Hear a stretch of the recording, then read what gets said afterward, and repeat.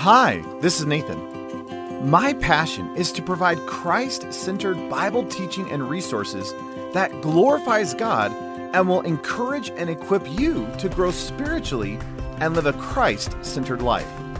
If you would like more resources to help you understand the Word of God and cultivate a passionate love for Jesus that turns the world upside down, please visit deeperchristian.com.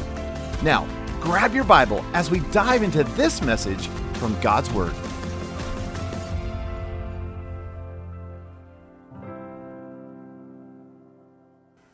Well, this is the official last session of the Christian Mindset series. And technically we started last fall and worked through a couple of verses. And then we got back this spring and actually have finished walking through this passage. But if you have your Bibles, Philippians chapter 4. And what I'd like to do is I want to just read this entire section again just so it's fresh and maybe just as a way to remind ourselves of the richness of this word from Paul. So if you have your Bibles, Philippians chapter 4, I want to read it starting in verse 4 and read down through verse 9, and we're going to be looking again at verse 9 this morning. But Philippians 4:4 says this: "Rejoice in the Lord always. Again, I say rejoice. Let your gentleness be known to all people. The Lord is near. Do not be anxious about anything, but in everything, by prayer and supplication with thanksgiving, let your requests be made known to God. And the peace of God, which surpasses all comprehension, will guard your hearts and minds in Christ Jesus." Verse 8, "Finally, brothers and sisters, whatever is true, whatever is honorable, whatever is right, whatever is pure, whatever is lovely, whatever is commendable, if there is any excellence and anything worthy of praise, think about these things. As for the things you've learned and received and heard and seen in me, practice these things, and the God of peace will be with you." What an incredible just declaration. And again, if you haven't been walking through this series, I'd encourage you to go back at some point and just listen, because the whole flow and the tenor of what Paul is saying from verse 4 down to verse 9, I think is so essential for the days in which we live. And I know I've said this probably countless times, but as a believer, as a Christian, how we handle our mind, how we handle our life is so critically important, especially in days that are crazy, and they are, especially in days that are dark, and they are, especially in days where it seems like the culture is pressing against the reality of the church, and they are. You realize it's becoming all the more essential, and it's always been essential, but it's become all the more essential in these days for us to have a guard upon our hearts and our minds. Last time, as we were getting together, we began to look at the beginning of verse 9. And again, the beginning of verse 9, Paul says this: "As for the things you've learned and received and heard and seen in me, practice these things." And just for a quick review, since we just kind of flew through that, it's interesting that Paul gives 4 different things, things you've learned, received, heard, and seen in me, says Paul. And again, if you want the breakdown of those, you can listen to the last episode. But what's interesting is the whole tenor of what Paul is saying in those 4 words is, look at my life. I'm not merely talking a good talk and not living it. I'm actually living this thing. And as you look at verse 4 down through verse 8, it's interesting that Paul isn't just giving a great thought process. He's not just giving a great, wouldn't it be wonderful if Christians could live this way? That when he's actually talking about rejoicing and living with gentleness and not living with any anxiety, but rather letting the peace of God guard our hearts and our minds. Why? The Lord is near, and taking everything to him in prayer. Paul says that is actually the reality of my life. That I'm not just talking a big talk and therefore, do what I say, don't do what I do. Paul says if you examine the very depths of my very being, I'm not just saying these things, I'm living these things. Which I think is so critical. Because the call for us is, would we in this generation set the example? Could we allow this onlooking world to hear the things that, or that which we've taught, that which we've given, that which we have spoken, that which we have demonstrated in our life to this world? Could this world look at our lives and go, you know what? You're not just talking a big talk, you're actually living this Christian life to the fullest. And wouldn't it be amazing if we were setting the example in this culture for what a Christian actually looks like? And in a culture where it seems like hypocrisy is rampant, and in a culture where it seems like there's a lot of fakeness in the church, wouldn't it be amazing if there's something real? And this world once again knew that God was sitting upon the throne of this world because they saw him in us. And we didn't just talk Christian words, but we actually lived Christian lives. I desperately want that. I don't want to just preach messages. I want to live the message. I don't want to just give a good thought. I want to have it in totality. And so if I can encourage all of us, could we just not be satisfied with reading? Could we not be satisfied with just information? Could we actually press into the realities and actually have this in practicality, in actuality, and experience, and not just merely esteem the word, but actually begin to live this thing out? One thing I didn't mention in the last message that I've just been freshly pondering is you realize that if the world is actually going to learn, receive, hear, and see in our lives the reality of the gospel, that actually means we've got to live it out in front of the world. That we can't hide. We can't go into our little holy huddles and hide from culture and become a little monastery and be like, okay, the world can stay out there and we'll be in here and we'll have this holy huddle. You realize the only way for the world to see the reality of Jesus in our lives is that we have to be in front of the world. Now, we are not to be like the world, but we are to be in the world, just not of it. Or, as I'd prefer to say, we are to be in the world, but the world is not to be in us. Wouldn't it be amazing if just how you lived your life and how you were down at the grocery store and how you were down at your job and how you were down at the school and how you lived in your family and how you even ran across town if you're jogging, which I don't know why you do that, but hypothetically, if you were going to jog, wouldn't it be amazing if every activity of your life was somehow a demonstration of the reality of Jesus, that we really were an image bearer, that as we were created in God's image, again, we are not the image. We are not the light. We are the moon that reflects the reality of the sun. And wouldn't it be amazing if we were this image bearer to this world, that when they looked at us, they didn't just see us, they saw Jesus. The other thing I was pondering with this idea of living this out in front of the world and the learn, received, heard, and seen in me stuff was the fact that you realize if this is not, I don't know, this is going to come out wrong, so take this gently, be gracious. I'm not saying you're going to be doing it perfectly.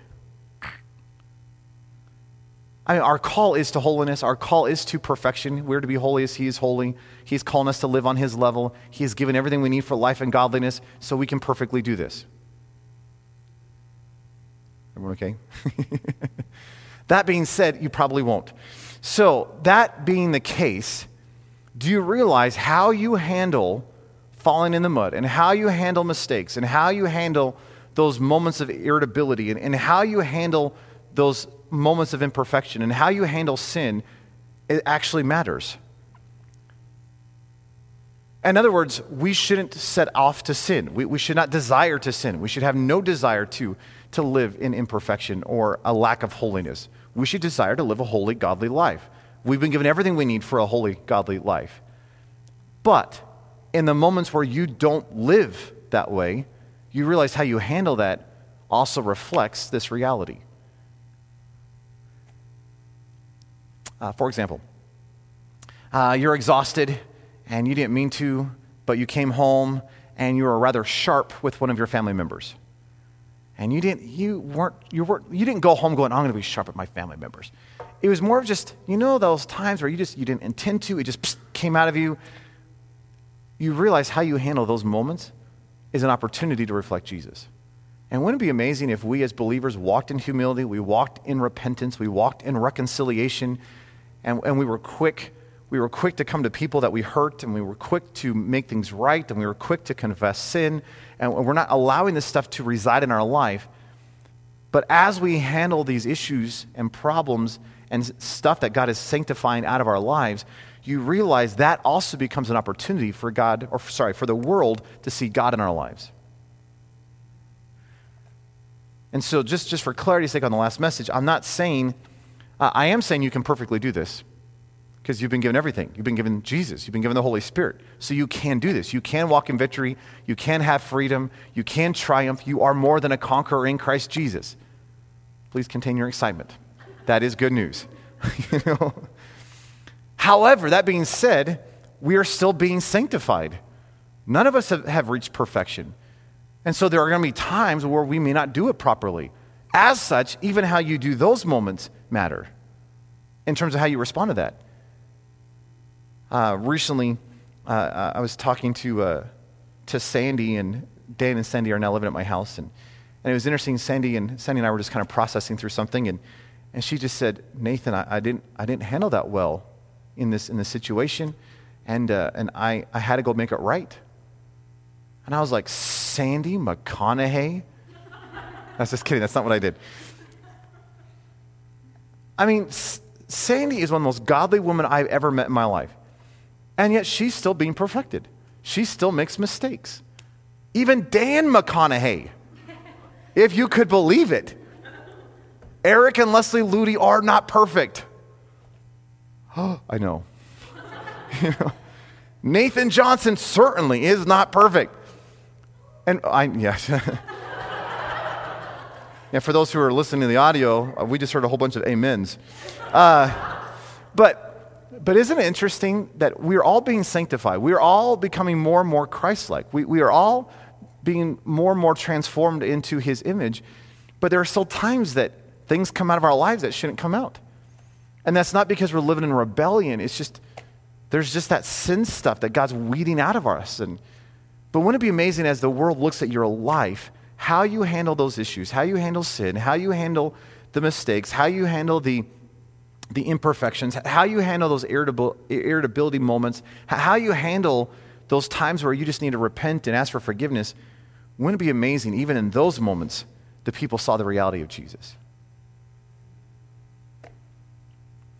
Now, all of that brings us to the very last statement that Paul makes here at the end of verse 9. And he comes in this beautiful summary statement. In fact, some people would even say it's like the doxology, if you will, of this statement. He's kind of given this last benediction, if you will, of this whole passage. And here's what Paul says. And the God of peace will be with you.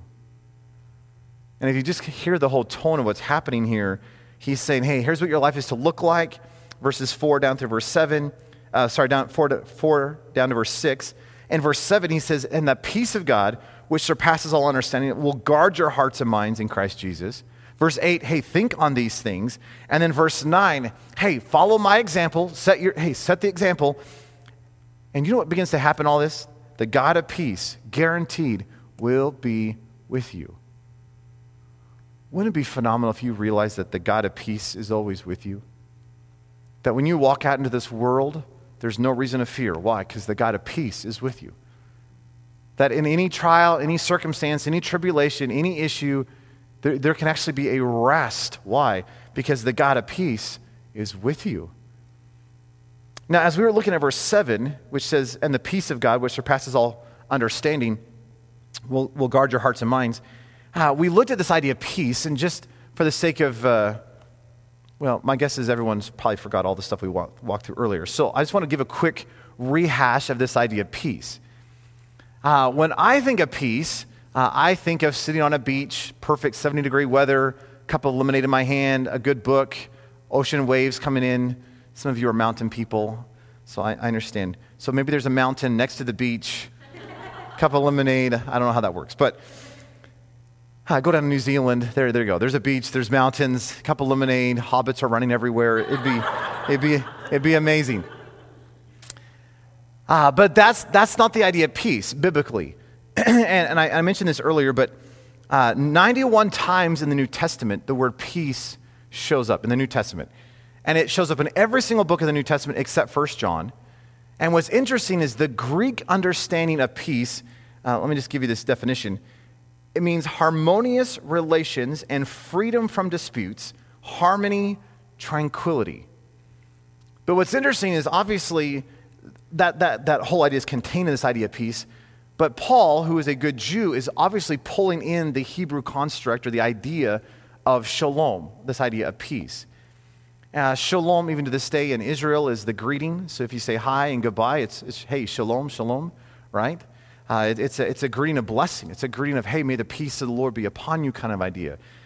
And in Hebrew, the idea of peace contains this idea of well-being, health, prosperity, security, soundness, but I like this one.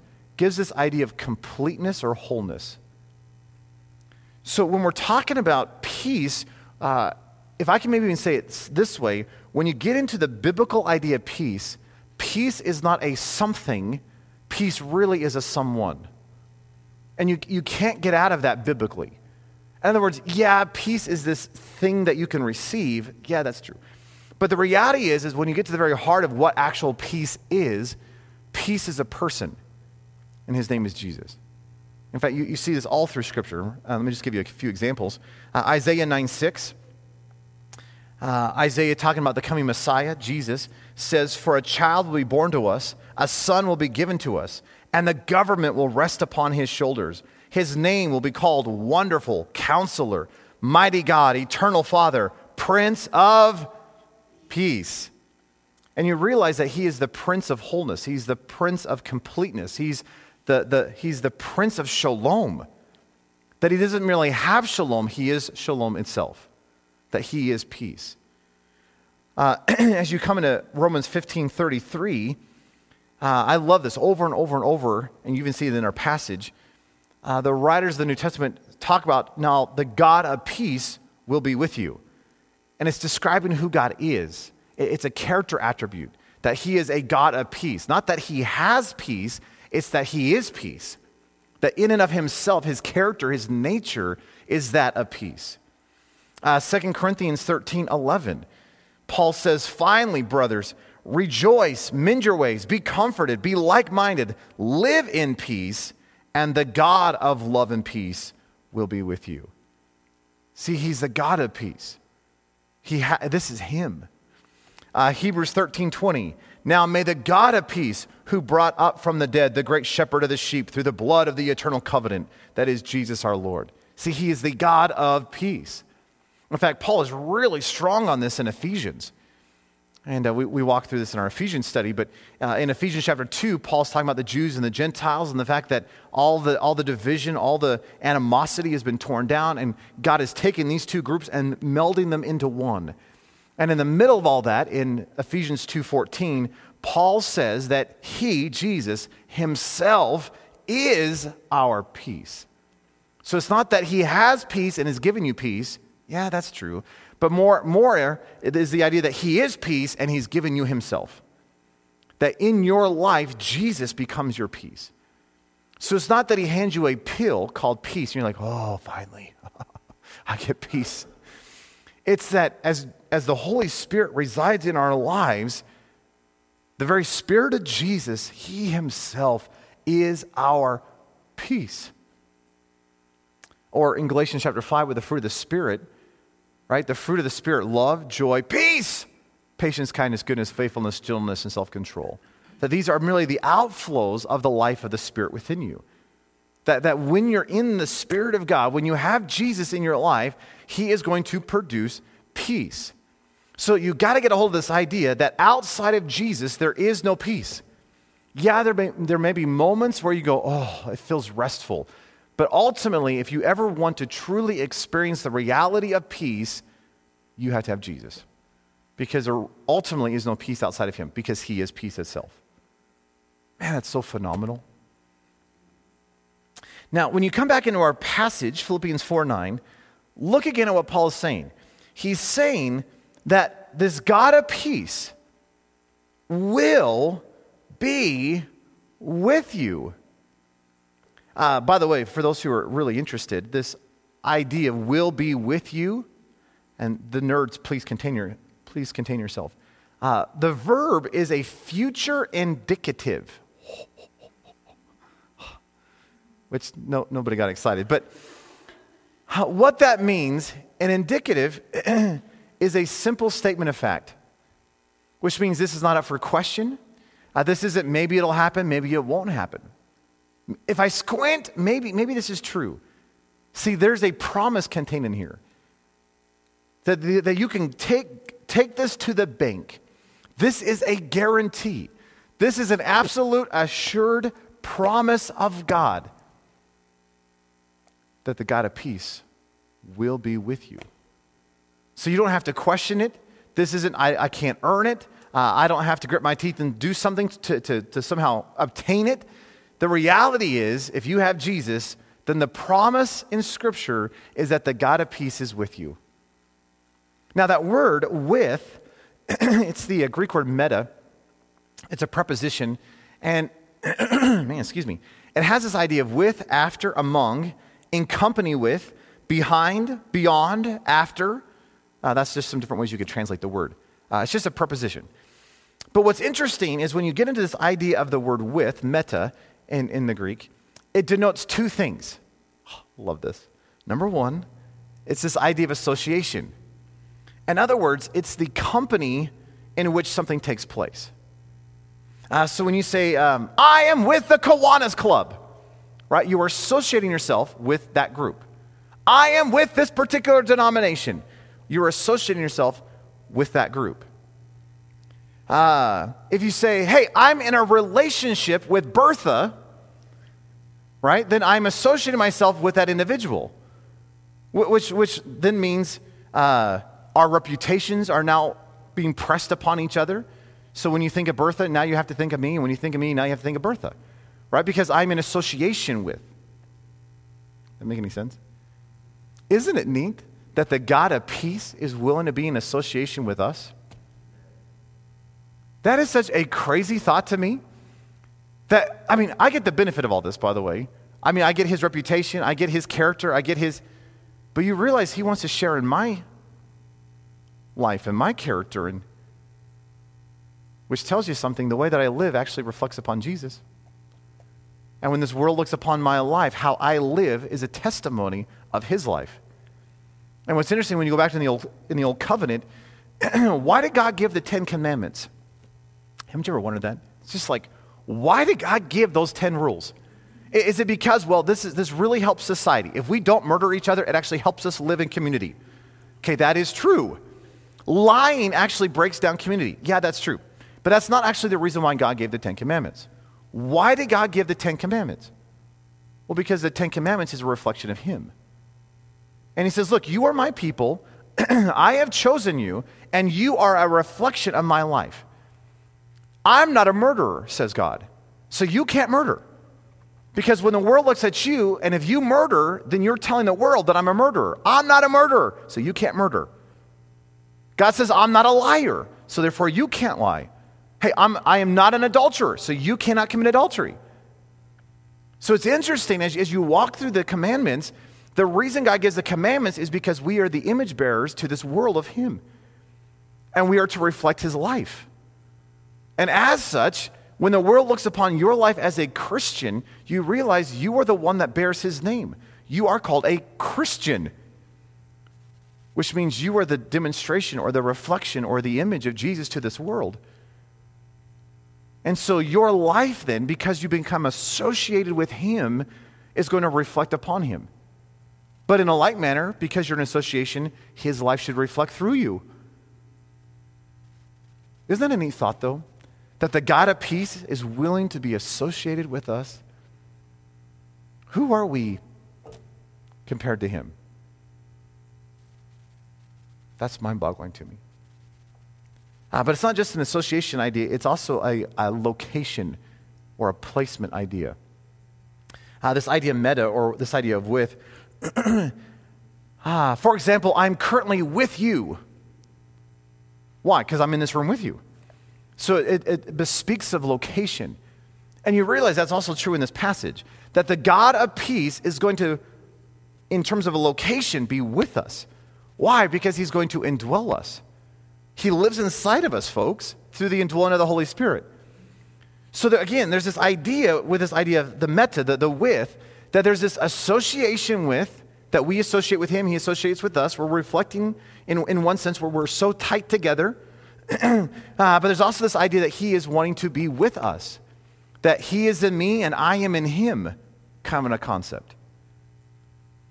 So think about this. As you come into verse 7, if you look back a couple verses, it says that the peace of God, which surpasses all comprehension, will guard your hearts and minds in Christ Jesus. So one of the promises is that the peace of God, which again is not a something, it is a someone, that peace is literally going to come inside of your life and is literally going to guard your heart and your mind, which is a phenomenal reality. That this is, yes, you got to walk in obedience. Yes, you've got to press in. Yes, you need to put a guard upon. Yes, you need to come in agreement with the word. That's all true. But you realize that there's a rest in the passage. Why? Because he's doing the work. He's doing all the heavy lifting. That he and his peace is going to come in and literally put a sentinel around your soul, and he's going to guard your heart and your mind. But not just that, you realize that, according to verse 9, he is willing to be in association with you, and he wants to actually be with you in terms of locality, because he lives inside of you. So he wants to lead and guide us in this thing. So that being said, excuse me, sorry about my allergies in my voice thing. But that being said, let me give you 3 ideas with this concept of God's presence of peace. In other words, if the promise in the passage is that his presence is going to be your peace, that his very life is going to be your peace, let me give you 3 quick ideas associated with this idea of peace. Number 1 is this idea of the propitiation of peace. You'll notice I'm doing the preacher thing, that everything all has to start with P, so sorry. The propitiation of peace. And it goes to this idea of salvation and reconciliation.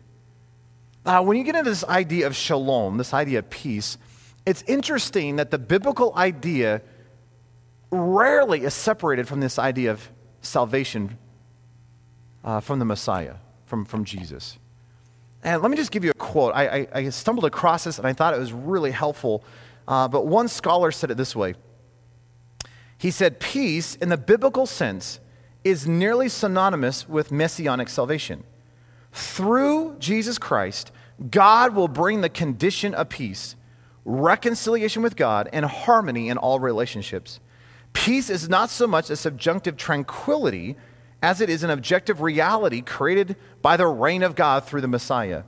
The promise of God's presence assures the church that God, the source and the sustainer of peace, will lead them to experience the reality of reconciliation with God and one another. The God of peace will bring good order and harmony in their community of worship of God and in their life together. And if you just went, I have no idea what that just said. What he's saying is that when you come in this idea of peace, it is always associated with this idea of salvation by Jesus at the cross. And what was that whole idea of propitiation, this whole idea of salvation all about? Was bringing harmony, reconciliation with us back to God because of our sin, and reconciliation and harmony with each other. Wouldn't it be amazing if the God of peace did that in your life? That one of the realities of his presence in your life was that you get to walk in the reality of salvation day by day by day and experience the harmony and the salvific work with him. with him. Around here we often talk about the difference between big S salvation and small S salvation. Big S salvation, we clarify as I realize that I'm a sinner and I desperately need salvation. So I come before God and I say, God, hey, I agree with your word. I am wrong. You are right. Hey, I've been living in rebellion, so would you forgive me? Will you become the Lord and the King of my life? And I experience salvation. That's big S salvation. That, man, I am saved. But do you realize that from that point forward, you need salvation? That yes, you were saved, but I love how salvation is spoken in Scripture. It's spoken in the past, the present, and the future. That I was saved, I am being saved, and I will be saved. That there's this continuation of the salvific thing. Now, that's not big S salvation stuff. And we're not talking pop in, pop out kind of stuff. We're talking, woo, I'm saved. But today, I need salvation, folks. Hey, I've got things going on in my life. I got temptations. I've got you to deal with. I mean, I've got things I need salvation. Amen. Hey, some of you are heading home. Hey, there's trials and tribulations, in the near horizon. So what do we need? We need salvation. Hey, there's going to be that one person that just knows how to push your buttons and hit enter. Psh. So what do you need in that moment? Salvation. And we're not talking big ass salvation. We're talking about that daily movement of grace in your life that brings salvation. And you realize you can have that because the God of peace is with you. And wouldn't it be amazing to walk in just this phenomenal reality of harmony and reconciliation and forgiveness and salvation with your God because he's always with you? That if you do start going off one direction of the narrow way, that he, as a kind shepherd, is willing to just boop, boop, boop, bring you back in and just keep you on the path, and you won't go to the left or go to the right, that you'll actually go down the narrow way. Why? Because he's with you. And he is constantly sanctifying your life, and he's constantly purging you of sin, and he's constantly removing those attitudes, and he's constantly removing those motives that are just selfish, and he's purging us of all the junk. And we need salvation today, folks. And you can have that because the God of peace is with you. And wouldn't it be great if it wasn't just with God, but we could actually have that reality with the people around us? That we can actually walk in harmony and reconciliation with the body of Christ, with each other, with our families. Well, that's possible. Why? Because the God of peace is with you. And again, this idea of peace is always tied to this idea of salvation, this idea of harmony and reconciliation, both with God and with others. He wants to do that in and through us. So if the God of peace is with us, we can live in the reality of salvation every day. Yes, big as salvation, but also the daily salvation stuff. And have a constant harmony and reconciliation with God and others. Do you know how good that is? Do you know how phenomenal Christians have it? Oh, tell your faces. This is good news. So not just the propitiation of peace, number one, but number two, in the passage, this idea that God of peace will be with you, there is the promises of peace. This just tickled me. As you started looking at this idea of where this phrase, God of peace, shows up, do you realize that there's all these promises associated with the God of peace? So as you follow that statement through the New Testament specifically, and you start to look at the context, a lot of times the context is, hey, there's strife, there's a struggle, there's a problem going on. So what happens? The God of peace is smack dab in the middle of that. Some of the other context is, Paul is talking about the God of peace, and then he puts this content around it, which contains promises. Let me give you some examples. Man, so powerful, it's choking me up. For example, 1 Thessalonians 5:23. There is this promise of sanctification. Listen to this, 1 Thessalonians 5:23. Now may the God of peace, there it is, now may the God of peace himself sanctify you entirely, and may your spirit and soul and body be kept complete, without blame, at the coming of our Lord Jesus Christ. So you get this promise that the God of peace is bringing about your sanctification. That's a great promise. Praise the Lord. You have this idea of victory and triumph in Romans 16, verse 20. Romans 16:20 says, the God of peace, get this, will soon crush Satan under your feet. The grace of our Lord Jesus be with you. So you have this God of peace who's doing what? Bringing victory and triumph in your life. Well, I've got a special problem. No, you don't. You have a special God. Well, I've got a special habit, an addiction. I can't get out of whatever this is, my little sin. What are you talking about? Do you realize that he has made you more than a conqueror? He has promised freedom and life and joy and peace. And the promise is, if he's with you, he's going to crush Satan underneath your feet. That is a phenomenal thought. So I don't care what your habit is. I don't care what your sin is. I don't care what your pet thing is. You realize he can bring victory and triumph. Well, it's my personality. Let him change your personality. I'm just a worrier. No, you're not. You have a good God. Will you let him change your anxiety? Well, I just have a lust problem. No, you don't. Not if you let Jesus get into the middle of it. So you realize we can walk in victory and triumph. Why? Because the promise is he's with us. Thank you. In 2 Corinthians 13:11, there is a promise of intimacy and relationship. 2 Corinthians 13:11 says this, "Finally, brothers and sisters, rejoice, mend your ways, be comforted, be light-minded, live in peace, and the God of love and peace will be with you." Which is an echo of our passage here. That the God of peace is going to be with you. What is it speaking of? Relationship. What is it speaking? Intimacy. What is it speaking of? Closeness. It's speaking of the fact that he wants to get inside of you, and you're in Christ, and Christ wants to be in you. Oh, it's phenomenal. In 2 Corinthians 1:20, there's this whole idea of yes and amen. Listen to this. "For all the promises of God find their yes in him. That is why it is through him that we can utter our amen to God for his glory." Think about this. The God of peace has given exceedingly great and precious promises, says the writer of Hebrews. Which means that every blessing and promise that God has for you, which by the way is found in Jesus, is yours because he's with you. When we were doing our study of Ephesians chapter 1, it's interesting that all the blessings that he talks about in Ephesians 1, 3 through 14, every single blessing that God has for you is found in Jesus. Because everything we need for life and godliness is in Jesus. That hey, when I need love, God doesn't give me a pill called love. He gives me Jesus, who is my love. Hey, when I need joy, he doesn't give me a pill called joy. He gives me Jesus, who is the fullness of joy.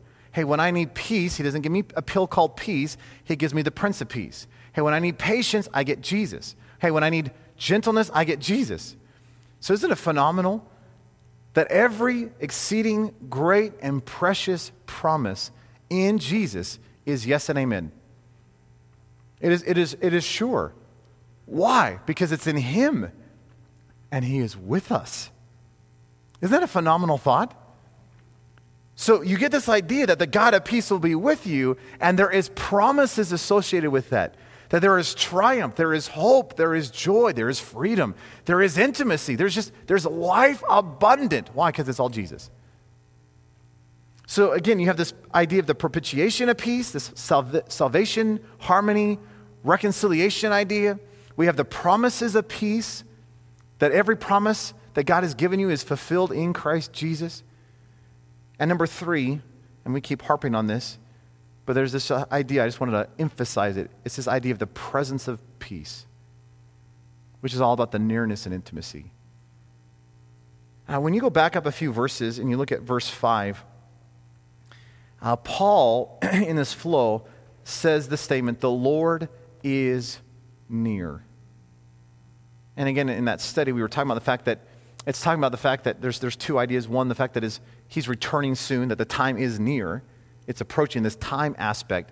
But then there's, again, this locality idea where the location of God is near. He's pressing in upon us. He's living within us. He is near. He's here, folks. And you realize that there's this concept in the passage that the God of peace is going to be with you. That means it's going to be full of nearness and intimacy and relationship and just tightness kind of stuff, relational stuff, that we actually get to experience the reality of the living God. Again, I already read this a couple times, but 2 Corinthians 13:11, that the God of love and peace will be with you. What would happen if you begin to realize that all that is true in your life? That there's nothing that you have to go through without him? That whether you feel like he's there or doesn't feel like he's there, that's irrelevant because he's with you. That is Hebrews 13:5 and 6, the promise is, I will never, ever, ever, ever, ever leave or forsake you.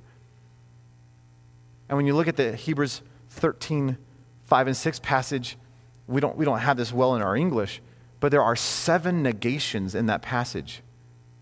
5 in the no word that shows up before all that. There's 2 in the grammar. And when you look at the passage, the writer of Hebrews says, do you realize that he himself has told you, I will never, ever, ever, ever, ever, ever, ever leave or forsake you? And you realize any time something's repeated, it's there for emphasis. So I think he's really trying to tell us he'll never leave or forsake us. Therefore, we can boldly proclaim, the Lord is my helper. Whom shall I fear? What can man do to me? See, what if you could go off into your world with that confidence? See, what if you could face every trial with that surety? See, what if you could look at all the temptations and trials and tribulations and difficulties and circumstances and COVIDs of your life and just go, wow, Lord, you're so good. You are with me. And you are peace itself. That I don't have to live in anxiety. That I can actually rejoice always. Why? Because the God of peace is with me. That I can live with gentleness and not demand my own rights and actually give mercy and grace and love to the people around me. Why? Because the God of peace is with me. That there's no reason to be anxious about anything, but rather by everything, by prayer and supplication, I can come before the God of peace and make my requests. Why? Because he's with me. And therefore I can talk to him all throughout the day. And I can involve him in everything that I'm doing. And that same God of peace is going to come, and his peace that surpasses all understanding is going to guard my heart and my mind in Jesus. And I can actually think the way a Christian is supposed to think, and I can just go crazy in my thought process with all that is true and honorable and right and pure and lovely and commendable and excellent and praiseworthy. Why? Because the God of peace is with me. And wow, I can actually be the example in the world today of what a Christian looks like, not because I have it in my pockets, not because I even have the talent, not because I'm wise, not because I even have the ability to pull this thing off, because I don't, but it's because I have the God of peace. And I can live an impossible Christian life because I have the God who delights in impossibilities living with me, in me, through me. Do you realize this could change everything in your life? If you began to realize that the God of peace is actually with you, that he's willing to associate with you, he's willing to just get in your locale and live inside of your life. Wouldn't it be amazing as there's this bait for anxiety and fear? Wouldn't it be amazing if some temptation came before you today, and rather than going, oh no, I don't know if I'm going to be able to withstand this. I don't know if I'm going to be able to make it. Wouldn't it be amazing if you just turned your gaze to the God of peace and just said, Lord, I trust you. And Lord, in and of myself, I can't, but you can. I've said it several times, but I love that quote by Ian Thomas. Love that quote by Ian Thomas. You can't. He never said you could. He will. He always said he would. That's good. So quit trying. Quit trying to dig down in your own pockets to pull this thing out. Quit trying to grit your teeth and live the Christian life. Yes, you've got to walk in obedience. Yes, you've got to align yourself with him. Yes, you've got to come under the authority of the word. But what if it was the God of peace who lived inside of you who wanted to bring this about? And you just needed to focus and rest in him. Yes, you got to walk in obedience. But hey, it's his resource inside of you. What if you were carried along by the Holy Spirit? What if you wanted to do a mighty work through your life? Not because of your grit and determination and your wisdom, not because of your good looks or your talent or your whatever. See, what if this was actually all about him? What if this was all about the God of peace? And that God of peace, who's not out there looking at you from a distance, that God of peace is now indwelling your life through his Spirit. Boy, that would change everything in our lives, wouldn't it? We could be more than our conquerors in Christ Jesus if the God of peace was with us. We could just walk in victory and triumph and freedom if the God of peace was with us, was within us. Wouldn't this just change our relationships? Wouldn't this change our family lives? Wouldn't this change our churches? Wouldn't you think this would change our communities? I think this would even change our world. If we began to live as if, in fact, the God of peace was with us. That the God of peace lived within us. That the God of peace wanted to do something through us. Could I encourage you to live that way? There is tremendous promise in his presence of peace. I don't want to just talk about it. I want to live this thing. I don't want to just esteem a good thought life. I want to have a good thought life. Let me close with this, Isaiah 26:3. Love this. Isaiah 26:3 says, you keep him speaking of God, God, you keep him or her in perfect peace, whose mind is stayed on you because he trusts in you. What if that was the reality of our lives? That God will keep us in absolute perfect peace when we keep our mind, our thought on him. We're talking about the Christian mindset. If we keep our mind on him, saturated, soaked, focused on him, if we actually lean our weight upon him and actually trust in him, he will keep us in perfect peace. Why? Because he is perfect peace. Let's pray. Lord, we do love you. Lord, thank you that you've not just resigned us to think like everyone else. That as Christians that as Christians we have the opportunity to have a Christian mindset. That we do not have to think, we do not have to live, we do not have to talk like the world around us, but that we can actually live on a whole nother level. Lord, we realize it's not because of us. It's not because we have the ability in and of ourselves. It's not because we have the talent. It's not because we have the resource. It's not because we have the anything. It's because we have the God of peace with us. And Lord, that doesn't even mean you're surrounding us, though that is true. It doesn't even mean you go before us, though that's true. It's not that you're the rear guard, though that is true. Lord, the reality is that the God of peace lives within us. So Lord, the God who is perfect peace, would you be our peace? Lord, would you let us live in the reality of salvation and reconciliation every moment of every day? Lord, would you let us experience the fullness of your promises because we have you? And perhaps, most preciously, let us cherish your presence, your nearness, your intimacy, the richness of life with you. That somehow, and it's so mind-boggling to me, Jesus, that you're not just out there somewhere and we're to serve you. You actually want relationship, oneness, intimacy with us. That you want to get smack dab in the middle of my life through your Spirit, and you want to be the resource of my life, and you want to bring about the reality of your life to this world through me. And you want to use me as a poured out vessel to bring good news. And Lord, all the promises in you are yes and amen, and we have access to them through you. Lord, what would it look like to walk in the reality of that? Lord, what would that change in my mind? What would that change in my relationships? What would that change in my home? What would that change down at my job? What would that change down at the church? How would that change the community if I began to live with the reality that the God who is perfect peace lives within me? Lord, we live in troubled days, and it seems like things are ramping up, especially for us in the West. But Lord, the promise is that you are with us. So will you keep us in perfect peace as we keep our minds stayed upon you, as we put our trust upon you? And Lord, as I just look back upon just this series, this study, and Lord, I'm overwhelmed by the reality of what you're wanting to do in and through our lives. Lord, I pray that we wouldn't just esteem this Christian mindset. We wouldn't even esteem the Christian life. We would live it. That we would be image bearers to this world, a reflection of the reality of you, that when the world sees us, they don't see us, they see you. Not because we're you, we get that, Jesus, but because you are so big and full and being demonstrated in our lives that the world can't help but see you. That the only explanation for how we are living our lives is Jesus.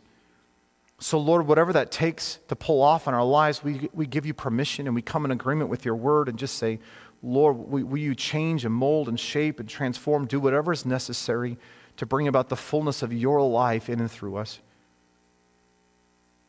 We love you, Jesus. Oh, thank you that we can have the mind of Christ reigning in our lives. And thank you for your peace, for you. Give you all the glory.